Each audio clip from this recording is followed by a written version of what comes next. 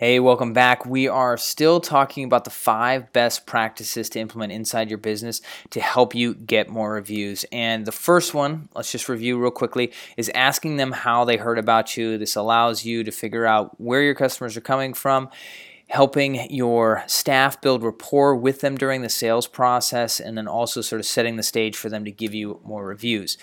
Number 2 was to check in with them regularly. That way there's no surprises at the end, and it feels like you're in tune with them and you're anticipating their every need. Third, we talked about was the owner asking for feedback after the purchase. And make sure, and the emphasis here is on the owner. You could have the general manager do it in certain situations, but it will hold and carry more weight if it's coming from the business owner after the purchase, because that customer will not feel like just a number on your books. Instead, they will feel like an actual person that has a relationship with this company. They'll want to come back and do more business with you. And so number 4 is to make sure that you thank everyone that personally gives you feedback. So taking the time and energy to actually thank the people personally for giving you feedback is very important, okay?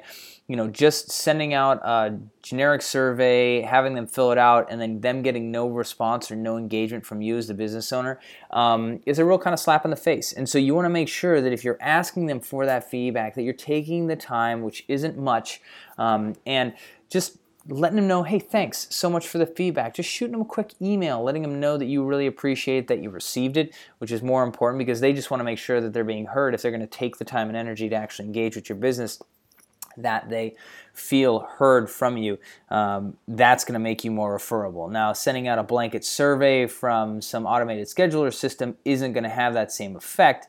Now, if you do set it up with another service where you're automating a personal email to them, that can be really effective, and that's what we use when we do it, to really sort of, enable us to leverage our time as effectively as possible, just because not everybody's going to engage with your business. So don't get hung up on the fact that you're not getting 100% to provide you with feedback, but at least that you're making the effort is going to make you more referable simply by making that effort. And then secondly, if you're getting that feedback, that's an even stronger indicator that the product or service that you're taking the time to ask for feedback on has more value, and you are building a relationship with them. So making sure that you take the time after you're asking them for the feedback, that if you get that feedback, that you personally thank them for it, is going to be a light years ahead of any business that's out there, because you're actually taking that extra step to do that. So we're almost done with the 5 best practices. That was our 4th one.